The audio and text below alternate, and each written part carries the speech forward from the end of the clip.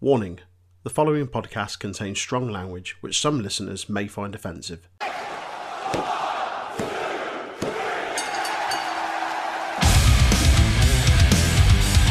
Hello, yes, Dan Housen here. Dan Housen has been summoned, raised via the internet, to tell you to please listen to Untitled Wrestling Podcast. Hello and welcome to another episode of the Untitled Wrestling Podcast. It is WrestleMania week. I and Jay are running on fumes after several late nights of watching TakeOver Stand and Deliver and sat up streaming Resident Evil 5. But we're here and we're here to bring you a huge review, a double review of nights 1 and 2 of NXT TakeOver Stand and Deliver. I'm Troy, as always, joined by Jay. How you feeling, my man? I'm feeling slightly more human than I was about an hour ago. I've got a very strong coffee here to get me through. I too have a very strong coffee and a bottle of Lucozade. I'm probably going to run the shop and get more Lucozade because we've got more podcasts to do today. It's a rammed few days, including guest spots, so we can't actually put them off. That's like the worst one where it's like, oh yeah, we'll do that, and it's like, oh, why did we agree to do it? Yeah, I didn't anticipate being this knackered. Yeah, but that'll be a good laugh, anyway. Yeah, of course, yeah. And yeah, then we've got the two big ones tomorrow. So at least to be fair, with us like sleeping weird hours, we're gonna be fine for like sitting through WrestleMania. Yeah. Get that practice in early. Get some more Resident Evil done after WrestleMania night 1 and 2. Yes, boy.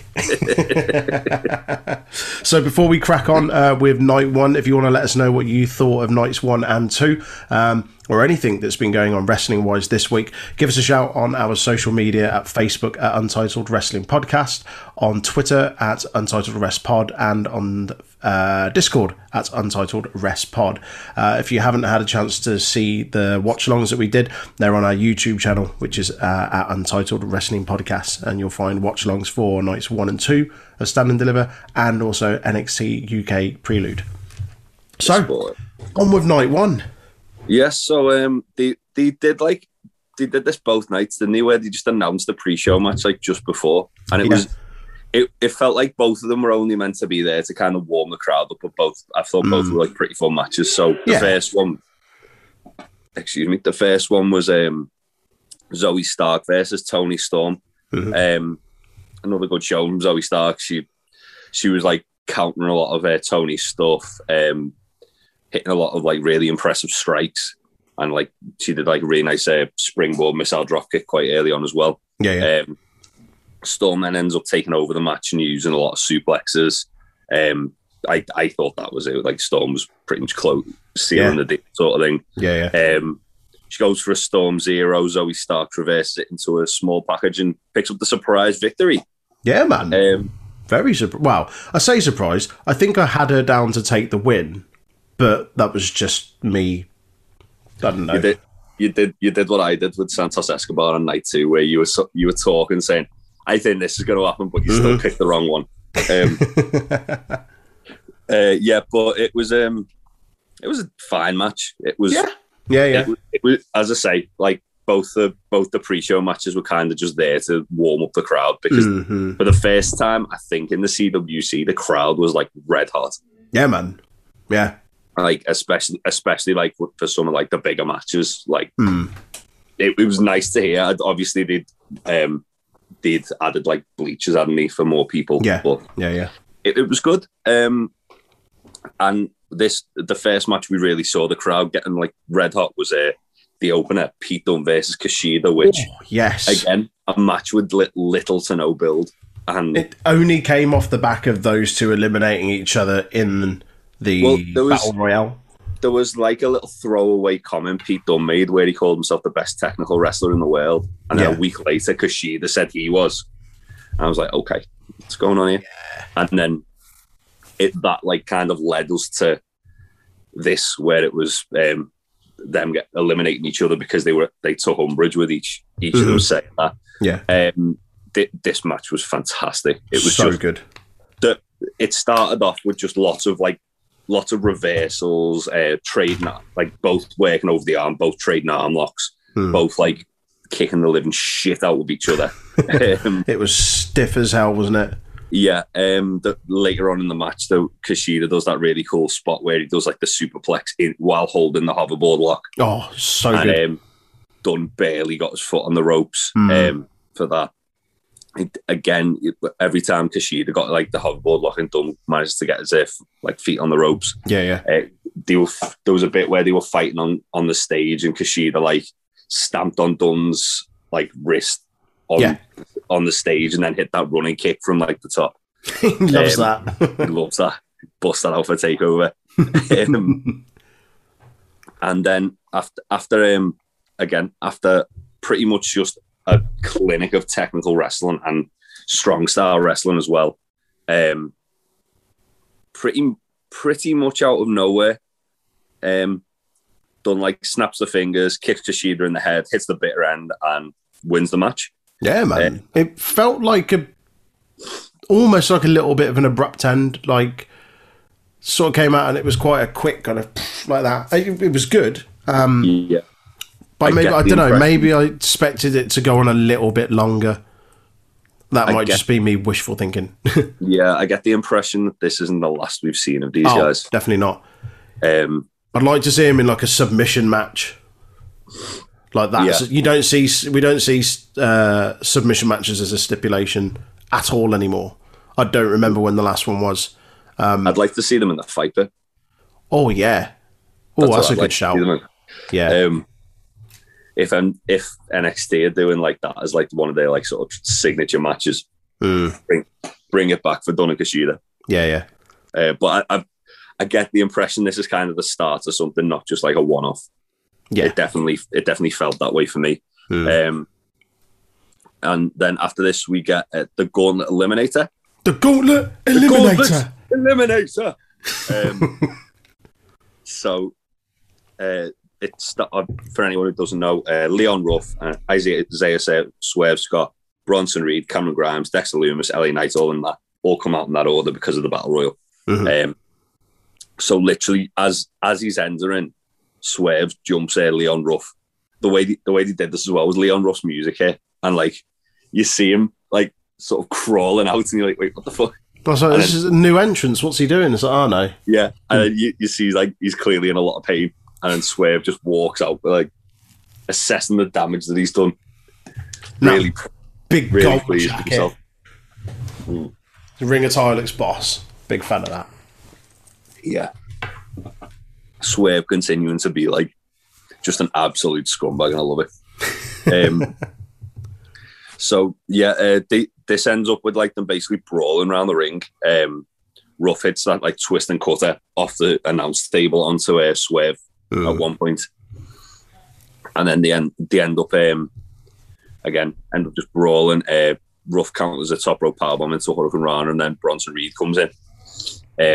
Proceeds to murder everyone. He proceeds to just like one of the first things he did was a double German suplex on Ruff and Swerve. Because why the fuck not? Because he's a big fucker, and are you going to argue with him?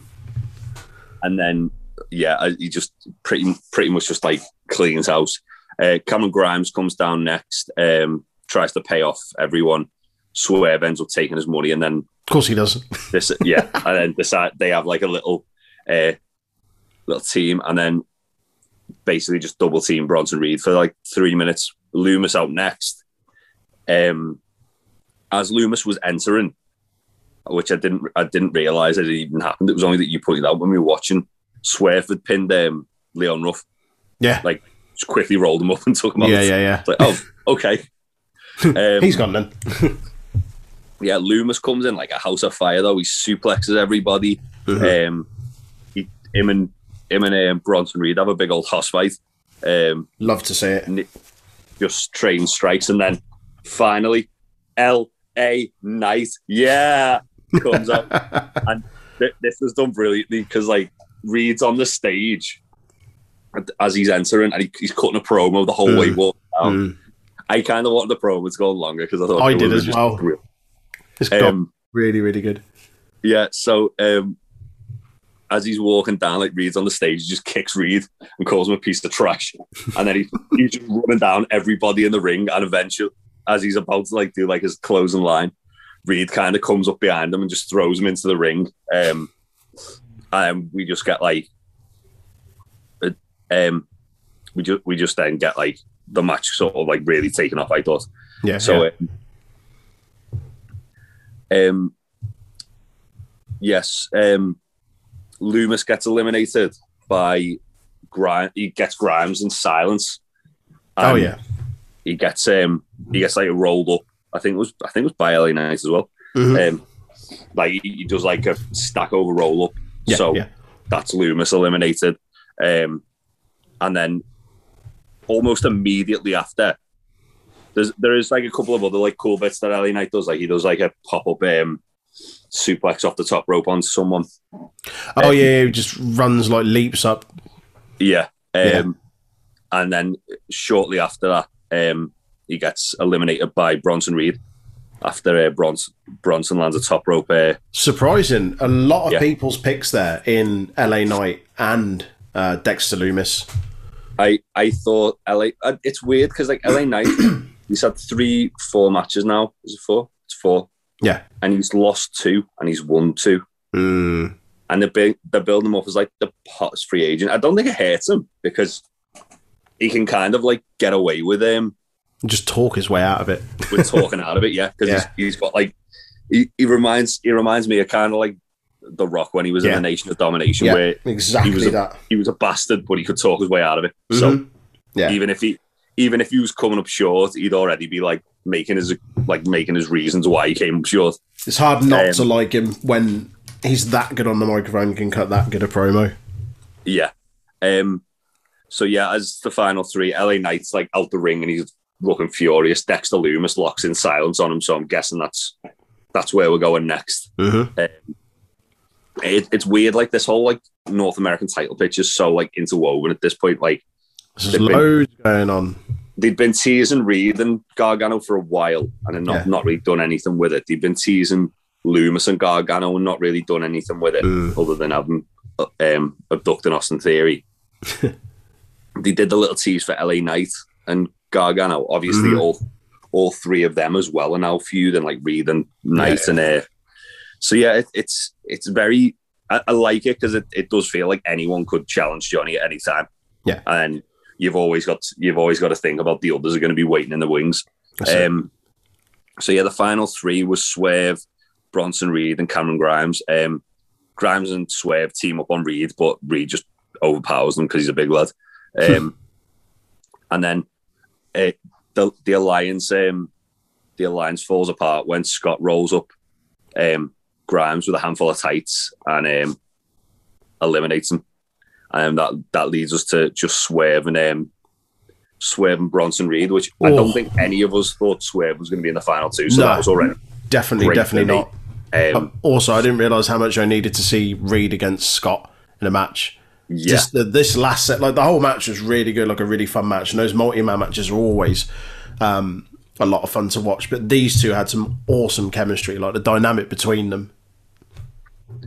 Yeah, I love the fact as well, like Bronson Reed, like one thing big men sort of need to really be good at to really make them a good big man, I think, is selling. Yeah. Because it's all well and good, like being, oh yeah, I'm big man, I don't need to sell, but when they need to sell. And Bronson Reed sold his arse off here. Like, yeah. To the point where me and you were both thinking, fucking hell, Swerve's going to do this. Swerve's going to do this, yeah. Like, he hits like basically every time Swerve hits him with a big move, so he hits like a 450 splash, near fall. He hits 3 house calls, which I don't think it's Swerve's finisher, but it's one of them, isn't it? It's one of them, yeah. With like one of his signature moves. I've seen him finish someone with it, I'm sure. Yeah. And after 3 of them, Reed kicks out, and you can see Swerve like kind of unraveling and getting more and more like. So I've got nothing left. Like that's all I've got, and I'm not putting him down with it. Yeah.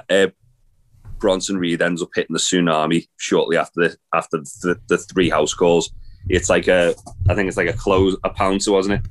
Yeah. It's like a pounce, power bomb, and then tsunami to win. Fucking awesome. And yeah, the once like LA Knight came out, the match really picked up pace, and it was really still a good match, but it really, really like that injected a bit of fuel into it, didn't it? Yeah, when we knew we weren't like waiting for the next guy to come out, it really kind of got fun.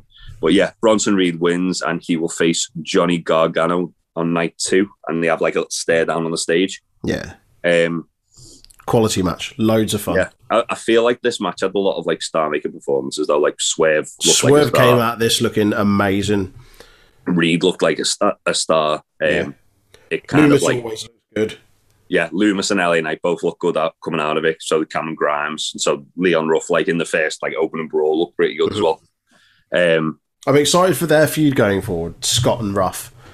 Yeah, really excited for it. With the way the brawl, and I get the impression we're probably going to get like a street fight or something, which would be pretty cool, because just seeing Leon Ruff kind of like ducking, because a lot of his stuff like ducking and dodging, like, and quick evasive maneuvers. Mm-hmm. So just seeing him do that in a bit more of a like street fight setting would be pretty cool. Like we got glimpses of it when like he jumped off, he did the cutter off the announce table, and like he got a couple of weeks ago, Swerve threw him into like the barricade, and he like jumped on and landed on it, and then jumped off onto Swerve. Yeah. So yeah, that'd be pretty cool. Definitely. And then we get like the absolute sort of biggest change possible from a very quick-paced, little bit of a spot fest match to, oh boy, just brutality. We get Volta versus Tommaso Ciampa. Good Lord grief. So before the match, also during the entrances, there was like kind of a tease, wasn't there? That Volta was like, I want the old Ciampa. Yeah. Well, he chopped him so hard that he chopped him all the way back to 2018, because we got the old Ciampa. Yes. Coming out in like his similar gear to like take over New Orleans. Mm-hmm. He's got his head shaved again. He doesn't have those like weird dad haircut. And he's got the trunks. He's got the knee braces. He's got everything. He looked quality. Great. And he's jacked. Like, he looked jacked again. Like, not to say he didn't look jacked, but he looked ridiculous. He looked as jacked as when he came back, like at that takeover against Gargano. Yeah. And it was like, fucking hell, Ciampa's 8 Ciampa. So yeah, early on, Ciampa he just takes it to Volta, but he's using like his speed. So he's kind of like hitting him, moving, hitting him, ducking a move sort of thing. And it just angers Walter, and he chops the shit out of Ciampa. He puts him on like the top rope, he chops him, and then he does like that thing where he like bends them over the thing and stamps on the neck. Oh god, yeah, that's Ciampa falls off the ring. Volta goes for another chop on the announce table. Ciampa moves out the way, and Volta puts his hand through the announce table, which was great. Pops like a big child when that happened. It was great until he like shown another shot of it, and you could see the clear cut marks. I was like, come on, you didn't need to do that. Like, you suspended my disbelief the first time. You didn't need to show the cut marks where it's like clearly like cartoon, like jigsaw puzzle cut. Come on. So yeah, Ciampa then works over Volta's hand, but Volta just kicks the shit out of him. But it does play into the story. Like, Volta goes for a couple of submission holds, and he can't lock it in because his hand's hurting him too much. And then obviously he can't have any strength behind it because his hand hurts too much. Like, get a grip. He then just again kicks the shit out of Ciampa some more. There's a bit where Ciampa's just like clotheslining Volta, and Volta's tied up in the ropes. Oh, that was up for ages. Like, he just like maybe like 15, 20 times just running and hitting clotheslines. And then he does eventually sort of succumb though to, as he goes for like the final big clothesline, Volta just chops the soul out of his body. And then Ciampa eventually does it, like after that chop. That was like, it was weird. He sort of stops, and then he goes for like another massive clothesline and drives Volta down. He hits the hits the fairy tale end and gets a near fall on that, and then this is where Volta just like starts like trying to mare the Ciampa again. It's good. It's overdrive. So he hits like a German and a lariat, gets a 2 count on that. Ciampa again, he tries to fight back. He starts like punching it, like just punching Volta, and Volta's like covering up. Mm-hmm. Again, for a big guy, it's a really effective thing where shit, he's got to cover up. Yeah. Because it just looks like he's like on the losing end of the fight, and then Volta just goes after Ciampa's neck. Starts clubbing it, chopping it. He stomps on the back of it, and then he hits like 2 power bombs. The second one where he puts all his weight on Ciampa, and Ciampa has to use his neck to kick out. He just folded him up like an accordion, just the whole way over. Ugh. Yeah. Volta picks him up. He hits that sleeper suplex he's been using, and then just picks Ciampa up and chops him in the heart to win. I love that. That's what it ended on, a chop. This was a hard hitting affair, and I think it might have been my match of the week so far. I think that probably too. I can't remember. I might have said something different when we were watching live stream, but in hindsight, this was unbelievable. There was 3 matches on the first night that I thought were outstanding, and there was 3 matches on the second night that I thought were also outstanding. So, was it 3 or was it 2? No, it was 3. But yeah, I think this one just about edges it for me. Yeah. And then after this as well, like in the unenviable position of following that up, Christ. the only way they can, we got a triple threat tag team championship match. MSK versus the Grizzled Young Veterans. Probably shouldn't have done that when my voice is already gone.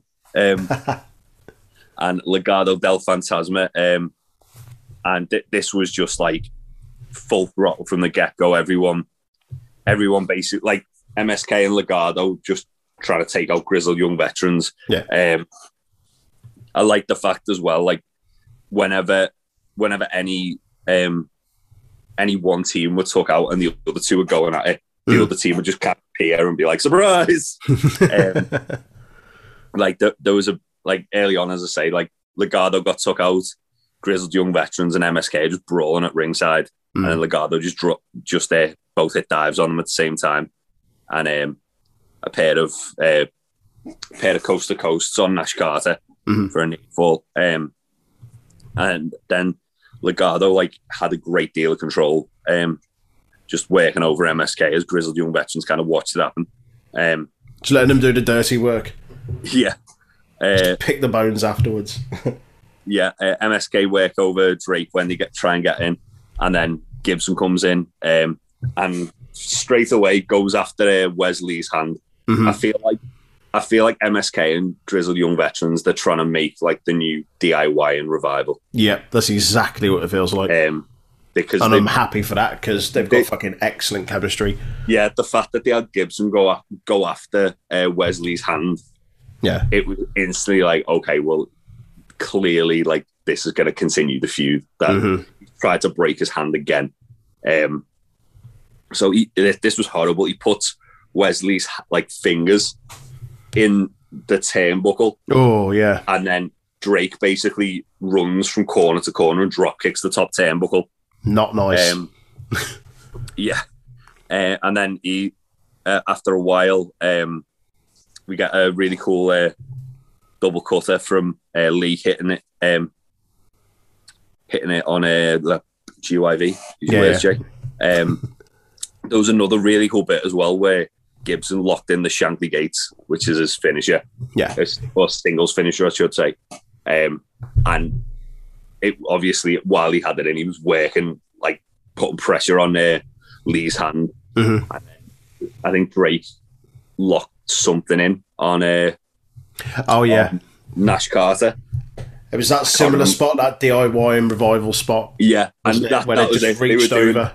He did the callback to the DIY Revival one, where as one of them's about to tap, the other grabs the hand. Yeah. Like amazing. Lee was about to tap and Carter grabbed his wrist and wouldn't let him. And yeah, it was great. And Legado broke that up shortly after, as I say, shortly after we get that like double cutter. And then MSK hit their like twisting blockbuster heart attack thing on Gibson to pick up the win and become the new tag team champions. Amazing. As I said, they had the unenviable task of following Ciampa and Bolter, and they absolutely delivered. This was fantastic as well. And it was, again, like it was really good because the way the show was kind of structured, it was like a variety show. Like you had the excluding the kickoff show match because as much as I thought it was a good match, I think that was just there to warm up the crowd. You had like Dunn and Kushida being like a technical classic. You had the Gauntlet Eliminator just being like an absolute crazy multi-man clusterfuck. Volta and Ciampa was just a stiff, brutal war. And then you had this, which was just like a fast-paced, crazy six-man match in it with three teams. And it was brilliant. Such a good, like, diverse mix of stuff. When often, like, if this was on Raw or SmackDown, like a main roster pay-per-view, there would be kind of no difference in those matches. It would just be, oh, it's just a tag match. Oh, it's just this. Oh, it's just that. Each one of these stood out. Like, each one of these matches could have headlined the show, I think, in my opinion. Yeah. They all felt special. They all had their, like, earned their place on the card. Yeah, I am glad, however, that this one did headline the show, which was Io Shirai versus Raquel Gonzalez. Yeah. Because it's had like for me, it's had the best build out of everything except for Cole and O'Reilly that was on the card. Yeah. So early on, Gonzalez just uses her power, and Io's like doing a lot of like quick reversals, like sliding out of moves. At one point, like Io goes for a Tiger Feint kick and it just fails miserably.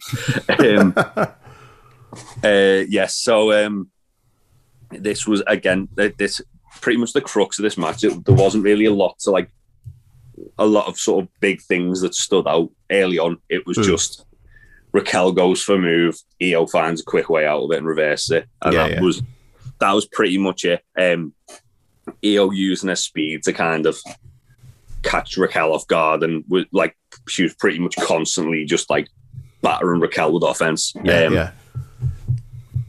We then get a little bit later on, there was a really cool spot where Io hit a code red for a near fall, and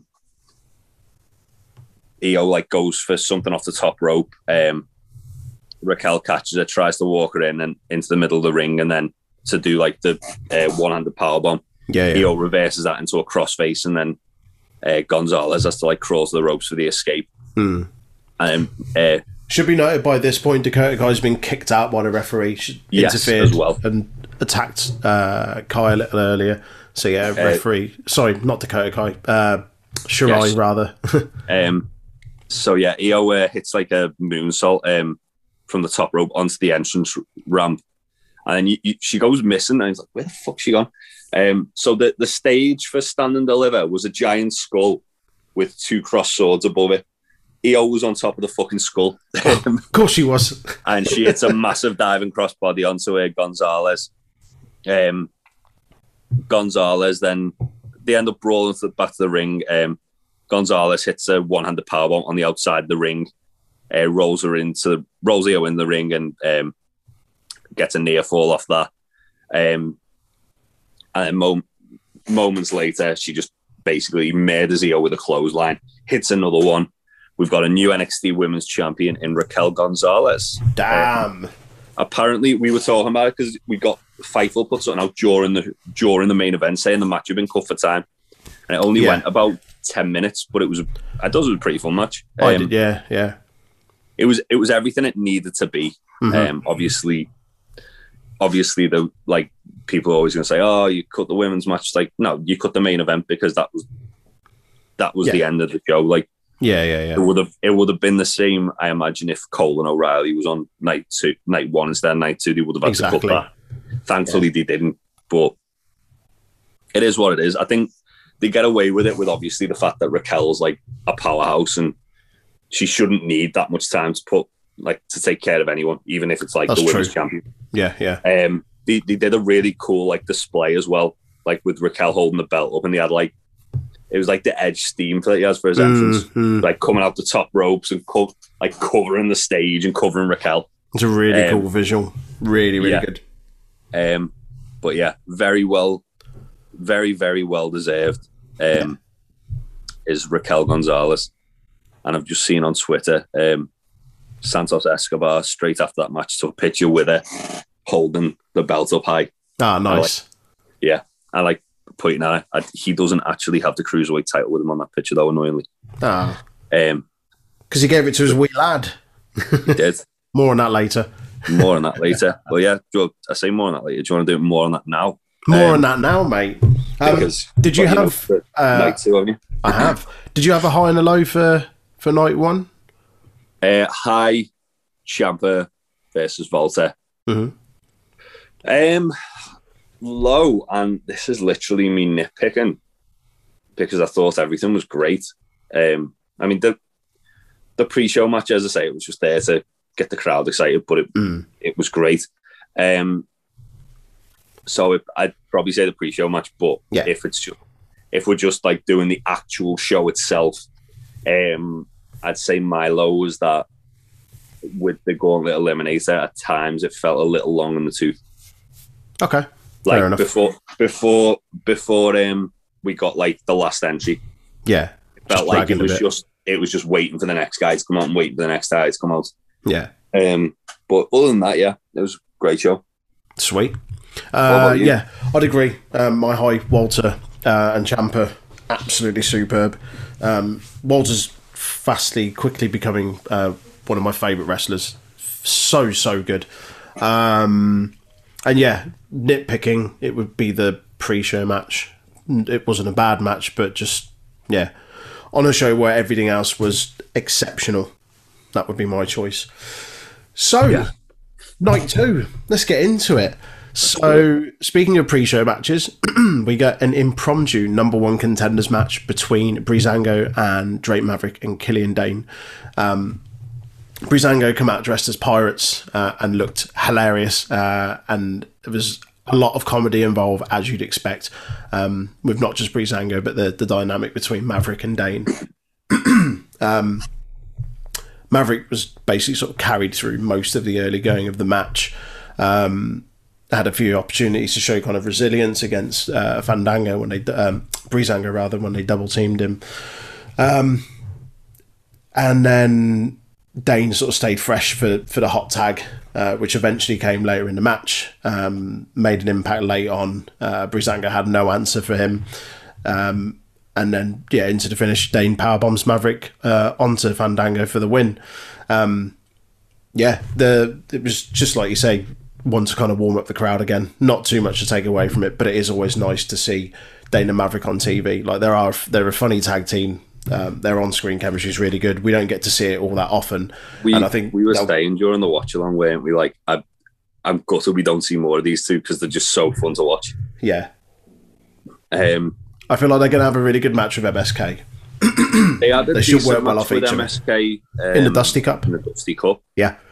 Which was another reason why I was quite surprised. That because I was the only one who picked Breezango. I thought Breezango would lock in here because they'd been involved with the feud because obviously Legado attacked them. Yeah.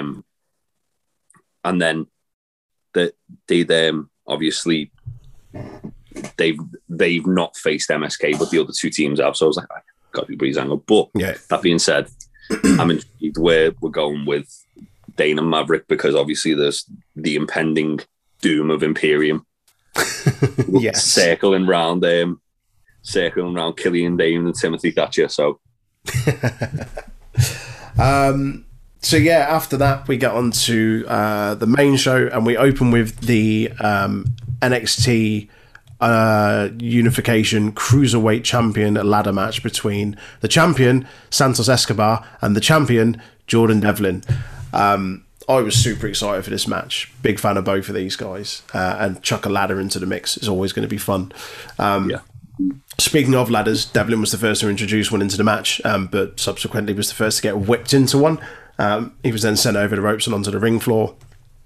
Escobar continued to stay on top of him until Jordan managed to send him face first into one of the propped up ladders.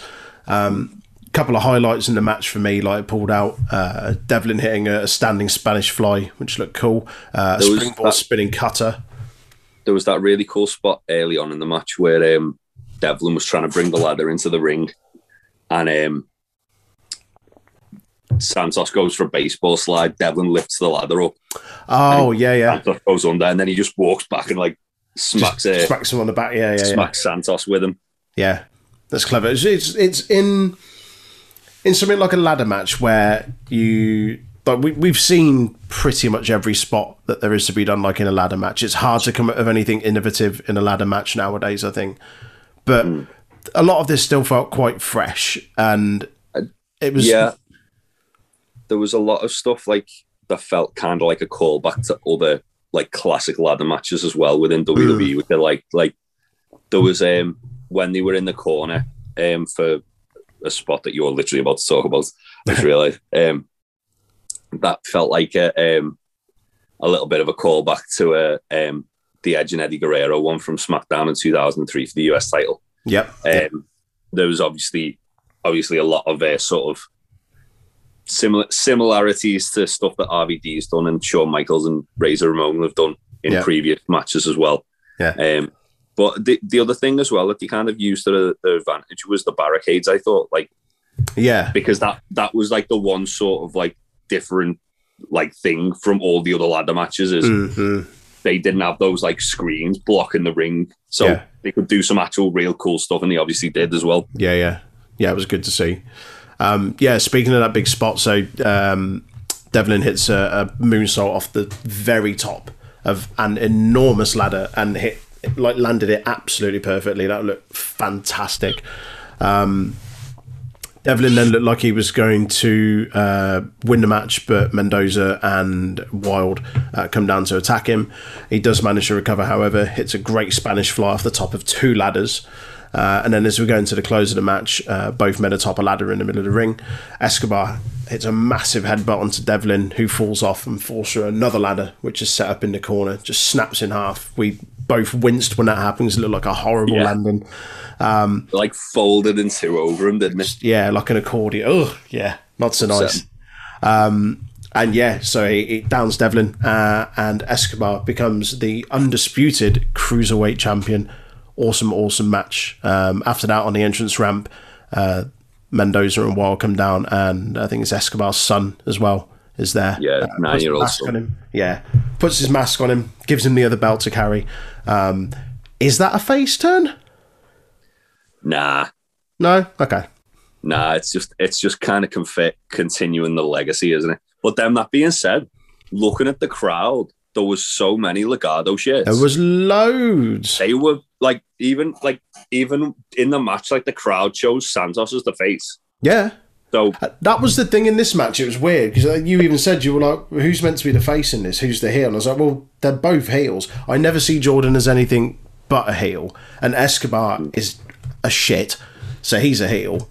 Yeah. So it was a weird, yeah. That's what I mean. Escobar's he's got sort of similar, not sort of similar, but he's got a similar-ish character to like Roman, in the sense that Roman's like the head of the head of the table, the tribal chief of the Samoan dynasty. Yeah, and Santos is basically, he like wants to be sort of like the emperor of Lucha Libre, which is why he's like got Legado surrounded him. Yeah. So yeah, it's I don't know. I think Escobar's just a cool heel, isn't he? He is, yeah. He comes out in his fucking Rey Mysterio gear, Halloween Havoc, and that was cool. Come out with like his El Fantasma mask and the entrance, and he had those cool boots with like the like white boots with the tassels and the red and green like patterns all up the side. And he just looks great, doesn't he? He looks like an absolute star in this match. Yeah. That's quality. Yeah. I still think he deserves better. Like, not deserves better, but he could be doing bigger, better things on that roster. Yeah, for sure. But having someone like him as champion elevates that belt. So that's good. It's nice that the Cruiserweight Championship is being treated as such. Just have the guys from 205 now kind of come over and be part of it, because we've said it before, it seems weird that you've got the Cruiserweight Champion on NXT, but then the rest of the division have their own show.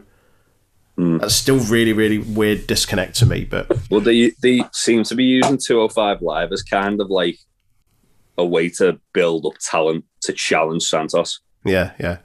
And get the reps in a bit. Like, they've been doing it with Mansoor, but then he's been like showing up on Main Event, beating Angel Garza as well. Wow. So yeah, maybe Mansoor is going to be the one. Who knows? Moving on. We get the NXT Women's Tag Team Championship match next. The champions Shotzi Blackheart and Ember Moon against The Way, Candice LeRae and Indy Hartwell. Right from the off, as soon as the bell goes, LeRae and Hartwell attack the faces and manage to isolate Shotzi. Ember eventually manages to get in a little later with a hot tag. Went through both members of The Way until Candice trips her up on the rope. A little bit later on, we get a Tower of Doom spot in the corner where Indy Hartwell managed to lay out the champions, but was unable to capitalise. That was a really unique one, though, wasn't it? Normally it's obviously the two superplex and the powerbomb. Yeah. But Candice had got Ember in a superplex. Shotzi had then tried to German Ember, and then Indy actually powerbombed both Candice and Candice on top of Shotzi. Yeah. And then Shotzi underneath as well. Looked awesome. Yeah, it was clever. It was a good spot. Shotzi then hits a real awkward landing. She goes for a dive through the middle ropes to hit both members of The Way on the outside. She looked to be okay afterwards, but good grief, that was uncomfortable. Anytime she throws herself off or through something, it's with a wince because she lands horribly every time. Yeah, it looked like when on the replay. So when she actually hits them, it looked like they managed to kind of turn her over. Yeah. So she didn't just go head first into the barricade. But it's just Shotzi. Come on, love. Bloody hell. You're still young. You've got years left of your career if you just look after yourself. If you don't want a similar situations like Paige and she's just retiring before she's even hit her peak. Yeah. Into the finish of the match, Moon hits a double eclipse on LeRae and Hartwell. Shotzi then plants Hartwell with a diving senton to win and retain the belts. For me, really good match. Both teams come out looking great off the back of that.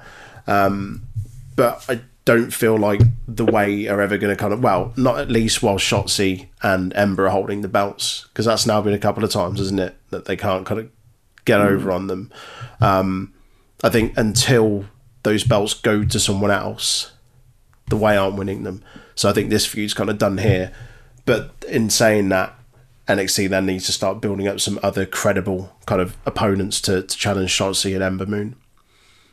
Yeah, they'd sort of teased an Io Shirai and Zoe Stark tag team, haven't they? Yeah, I mean, might be a good way to get Zoe Stark a little bit more exposure. Yeah, definitely.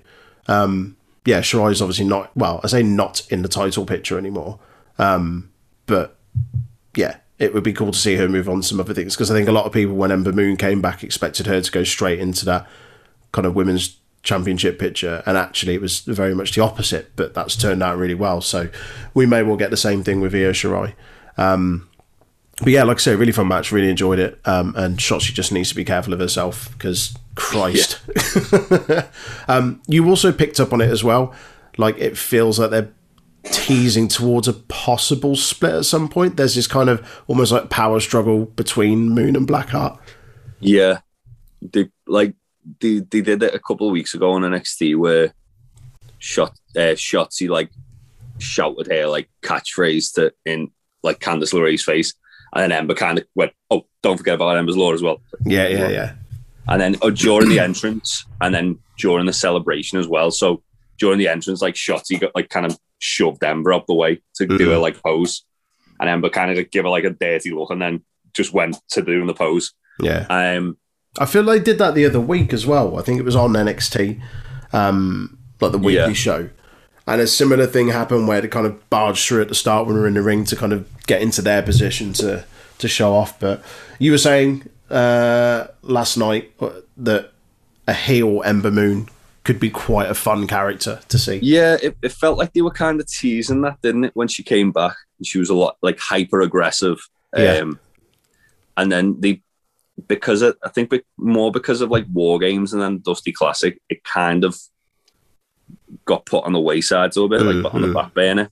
And I think it would be very nice if they could do a nice little tag run with these two. Slow build, Ember getting a bit more and more annoyed that it's because even like looking at the entrance, it's all Shotzi. It's Shotzi's music. Yeah, it's Shotzi's tank. They come out on the tank. They could quite easily go, oh yeah, well you were just kind of like hogging the spotlight. I was the afterthought. I'm the fucking star of this. Story made. Easy enough. I've got faith in NXT to do something like that as well. If this was on main roster, I'd be furious. I'd be like, oh god, they're gonna fucking ruin it. They're gonna ruin it. because it's on NXT. I have faith that they're gonna execute it. Do it justice. Yeah, man. Next up, we get the North American Championship match. The current champion, Johnny Gargano, against the winner of the Gauntlet Eliminator, Bronson Reed. Straight from the off, Bronson Reed looks absolutely unstoppable. They made him look tremendous in this. Whenever Johnny tried to mount an attack or find a way through, Reed just bounced him around with slams and smashes. Johnny Gargano then does start targeting the ribs of Reed and kind of exposes a weakness there. And Reed's selling his midsection for the majority of the match, and that's kind of, it makes him one step behind then, 'cause he's gasping for air sort of thing. And I think even Barrett picks up on it in commentary. It's like, oh, he's gone for the girth. Like he's gone for the girth of his ribs or something like that. Gargano then starts just attacking it with kind of kicks and punches and stuff, shoves him into the announce desk, ribs first, hits knees to the body, and just continues to try and soften up that area. A little later in the match, Reed kind of manages to find some momentum, gets back to that kind of dominance that he showed in the first instance.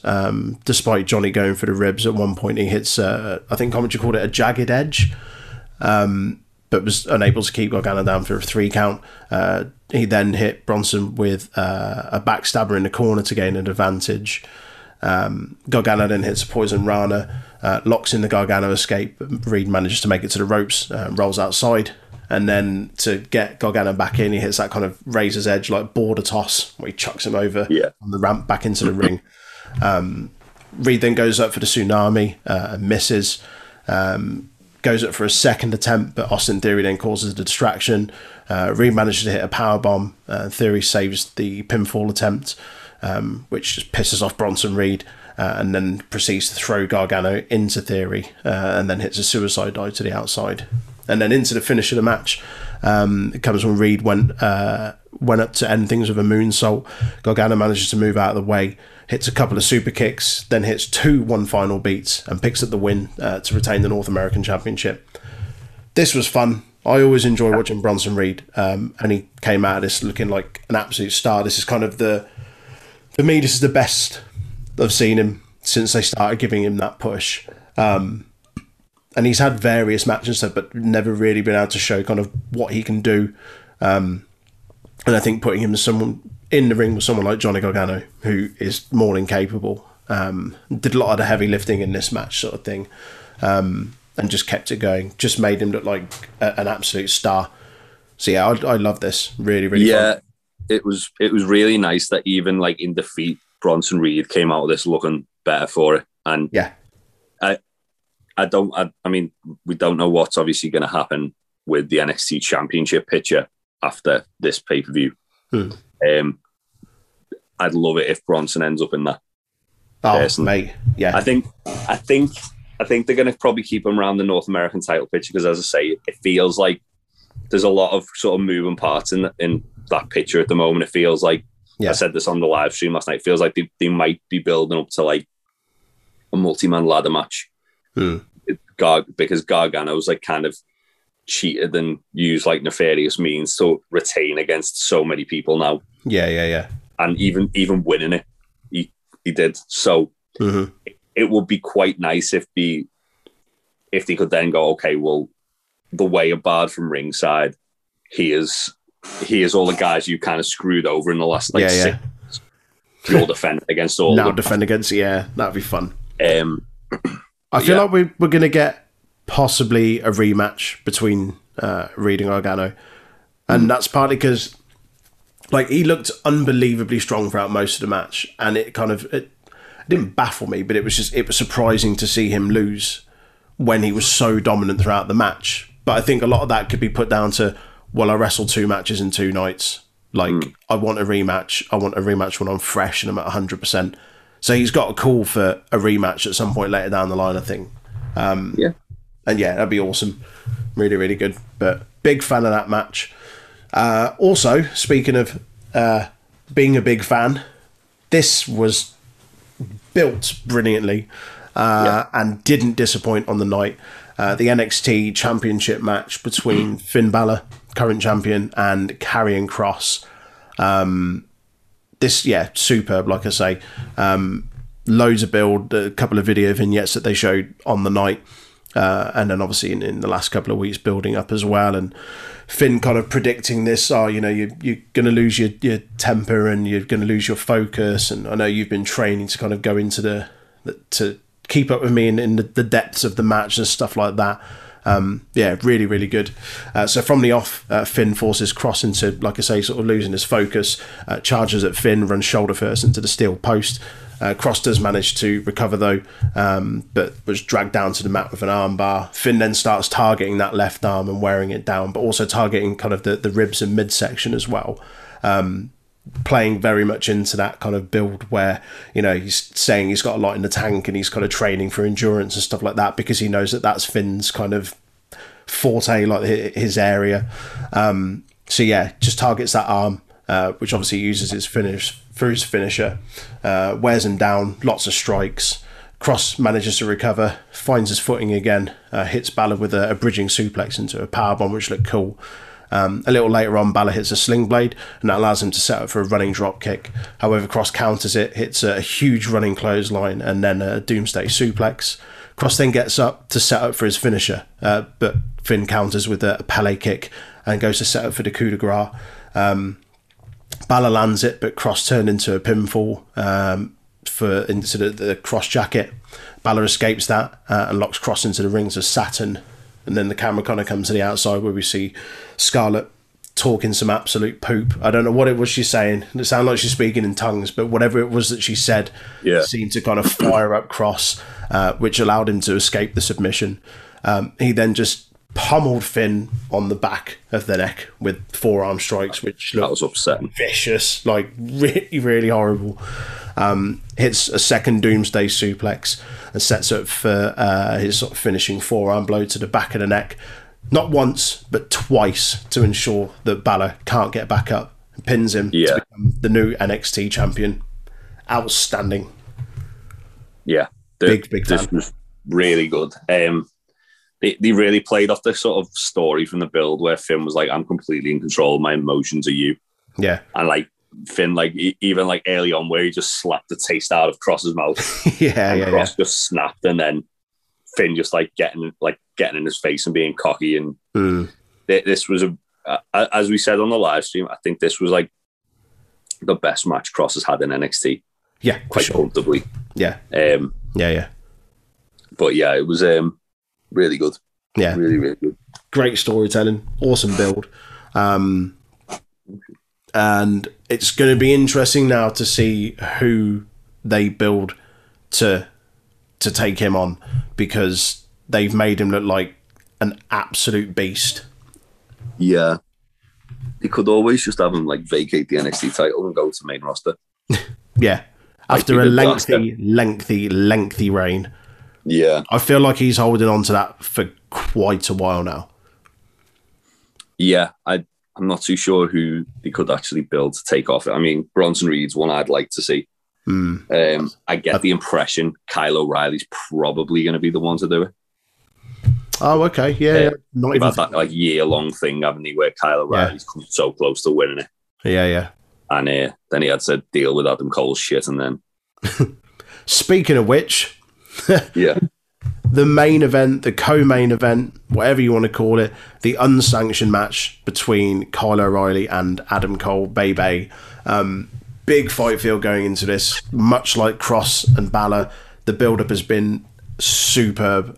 Those Prime Target video packages they've been putting out this week have just been superb. This is you were saying it as well, the best sort of build to a feud, to a match, probably since like Ciampa Gargano. Definitely in NXT, yeah. It felt like a same sort of like intensity. Obviously, it's just two tag team partners, or two like faction mates in this case, and they've just kind of like gone, okay, well now we've turned you, we're turning one of you against it. Just go to war. Yeah. I think it worked so well with Gargano and Ciampa because of that, because they were a tag team for such a long time. Yeah. And obviously they go on about the history between Cole and O'Reilly. 12 years that they've known each other and wrestled all around the world, and this did not disappoint in the slightest. No.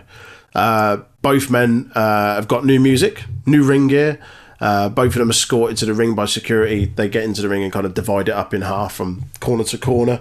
And then as soon as the bell rings, they just charge at each other, massive throw and flurry of punches in the middle. Almost immediately, both of them head to the outside of the ring, grabbing some steel chairs. Cole manages to get the upper hand, just battered O'Reilly with some chair shots. Noticed that the chairs had the Undisputed Era logo spray painted on them, which is pretty cool. Yeah.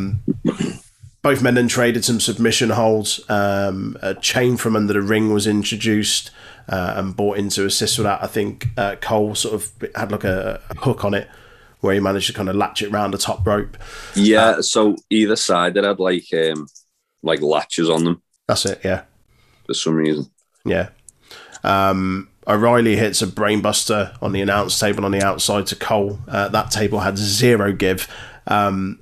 Once they'd both kind of made it back up to their feet, Cole smashes Carl's face in with the TV around like the kind of bell keeper's area. From under the ring, Cole then grabs a toolbox and uses a series of bits from that to try and maim O'Reilly. Cole at one point even teased stabbing O'Reilly in the eye, which was obviously they were never going to do, but it was like, Jesus, like it's good. It played very much into this feud where it was just he'll do it, win it by any means sort of possible. Yeah, they really ramped up the intensity of it, didn't they? Yeah, it was outstanding. So yeah, after that kind of tease there, Carl manages to lock in a triangle choke using the chain for a bit of extra leverage. There's two chairs set up in the middle of the ring. After kind of an exchange of punches and whatnot, both men staggered to their feet, got slumped over on the chairs, and then just proceed to batter each other with kind of closed fists. O'Reilly then looks to have gained the upper hand. Cole caught him with a low blow, though. What did you call it? The lion what? Lion cock. The lion cock. That's what I'm calling a low blow from now on. Hits him with the lion cock. Cole didn't like what the ref was saying to him, so just turned around and just flat out punched him. He then hits the Panama Sunrise and was surprised that the referee couldn't get out to count because literally 10 seconds earlier he'd laid him out on the mat. Yeah. It was really odd. They then sort of spill out onto the entrance ramp.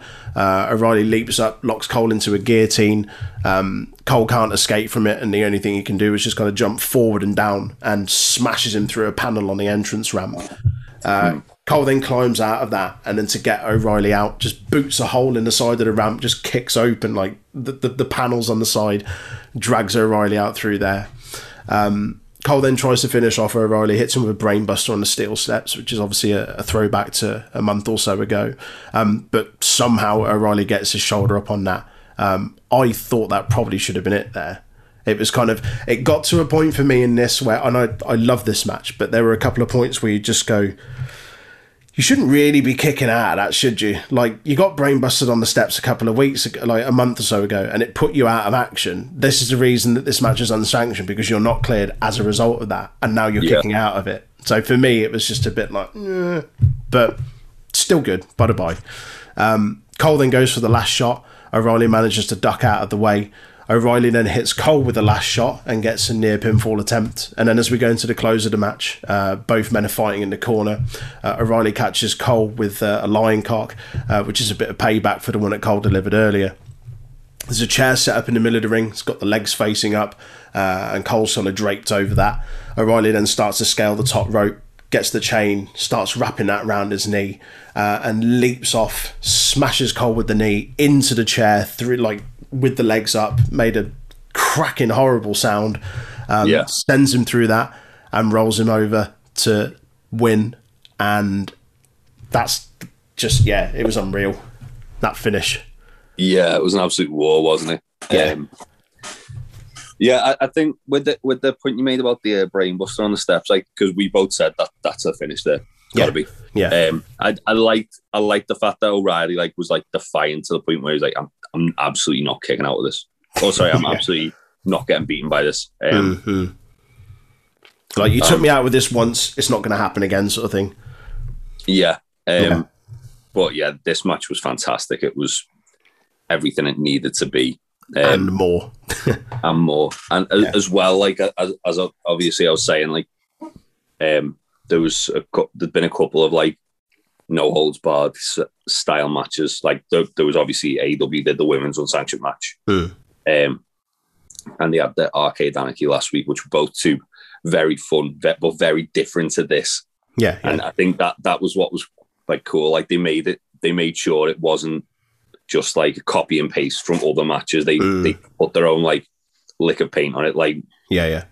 The finish was insane. I've not seen anything like that before. Yeah. Even with the sort of brainbuster on the steps again and stuff like that, it was their own kind of unique take on this style of match. And that was what was really cool. The spot on the ramp as well, where he just drove him through that because he had him in the guillotine lock. It was I've got no other way out of this. I'm just going to send you through, and I'm going to go with you. That was a little tribute to ECW. Oh, really? Yeah, Taz versus Bam Bam Bigelow, where Taz has the Taz mission on, so Bam Bam Bigelow just throws him through the stage. Nice. Yeah. Quality. But yeah, it was very, very, very cool. A very good match. Yeah. What were your highs and lows for night 2? Oh, I'm probably going to say O'Reilly and Cole. However, everything else was very, very good. I enjoyed how good they made Bronson Reed look against Johnny Gargano. I'm excited to see more of him. But yeah, that's my high. Cole and O'Reilly. My low is... I don't want to, at risk of doing exactly what we did for night 1, but probably the pre-show match. Although a positive of that, a plus of that, is that we get to see, or have gotten to see, Maverick and Dane on the screen a bit more. They're going to get a number 1 contenders match, so it's cool. But on a card where everything else was stellar, it was just the one. Not a bad match, but just. Yeah, definitely. For me, was the unsanctioned match as well. It was just awesome. And my low, I'd probably say maybe the women's tag match. It just felt a little bit flat at times. Fair enough. I think as well, we've seen these two teams go at it so much recently that it wasn't that I wasn't bothered about it, but I was a little bit we really need to see this again right now. Yeah. Could we have not waited and maybe got another team involved? And obviously the building teams at the moment, but I mean, you've got Tian Sha there, you've got Casey and Catanzaro and Caden Carter. Yeah. There's teams that they could have put in that role instead of the way, and that's just again me nitpicking. It was both shows were excellent. Indeed.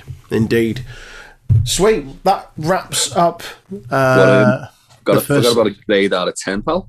Oh, of course, pay-per-view grade. Don't we on the pay-per-views? Oh, we do. 8.5. Buff. Same. 8.5. Yeah. Solid 8.5. Yeah. Outstanding. That's going to take some beating this year. Oof. Really is going to take some beating. Not like WWE have got the biggest show of the fucking year coming up tomorrow. I don't know. It could surprise us, but I'm not going to hold my breath. Yeah. Yeah. I I think they'll be all right. Yeah. Be a couple of matches on there that'll steal the show, I think. That wraps up TakeOver Stand and Deliver Night 1 and 2, our review of that. We will be back live streaming tomorrow for Night 1 of WrestleMania and on Sunday for Night 2 of WrestleMania. We're also going to be recording and uploading our SmackDown and Raw Super Show combo review tomorrow, as well as your weekly dose of news. So mega news. Ear out for that. Mega news. Fucking loads. Just before we go, where can people get their beard and beers from? Well, not their beards. They've already got beards. Where can they get stuff for their beards? Thatchface.com. Use the code TroyXL85 at checkout to get 20% off your order. They do a vast array of beard oils, beard balms, combs, brushes, as well as other apparel. And a portion of the proceeds goes to a testicular cancer charity. As far as beer is concerned, at time of recording, you won't get your WrestleMania order in now because the cutoff was yesterday. Mine arrived this morning. Yes! Roy's arrived this morning. Woke me up. Yeah. I'm only getting out of bed for one thing. Top Rope Brewing beer. But yeah, topropebrewing.com. They've brought out a couple of WrestleMania themed beers. And the notable ones on this day, which is an Edge themed IPA, 7% Citra Mosaic, Dream in a can. Then there's also Head of the Table, which is a 6.2%, Sabro and Citra, very tropical, sort of coconut and grapefruity flavors. Lovely, lovely stuff. And also for International Women's Day, they did a beer called Women's Revolution, which is a cherry and kiwi sour, which I haven't tried yet, but I'm very excited to try. Yes. Yeah, they did have boxes with What Culture. I don't know if they're going to be continuing to do them after WrestleMania. It's like a 12-pack for £45. They've also just released their first ever branded glassware, which I got mine yesterday. It's very, very nice. Yes. And a load of T-shirts, hats, face masks, and all the such stuff. Mini kegs as well, if you want to have like 5 litres of a beer to just drink through on a nice hot sunny day. Yeah. Sweet. What about social media, Troy? We're across all the social medias, all the channels. You can find us on Facebook and YouTube at Untitled Wrestling Podcast. All of our watch-alongs for WrestleMania week are up on there for you to view, so you can go back and check those out. There's also some retro review content on there and some special episodes like our Getting to Know You series. We also interact on the Twitters and Discord, where you can find us under at Untitled Rest Pod, and you can also find all of our game streaming on Twitch at Untitled Rest Pod. Time of recording, it's Friday. We will be doing our usual gaming stuff for a couple of hours before the first night of WrestleMania on Saturday, so be sure to join us there. And if you do want to get involved in any of those games, join the Discord channel, Discord server. Let us know and we'll get you involved in one of those games. So yeah, until the next time, look after yourselves, guys. Thank you. Bye. You must love this podcast house and the Untitled Wrestling Podcast House.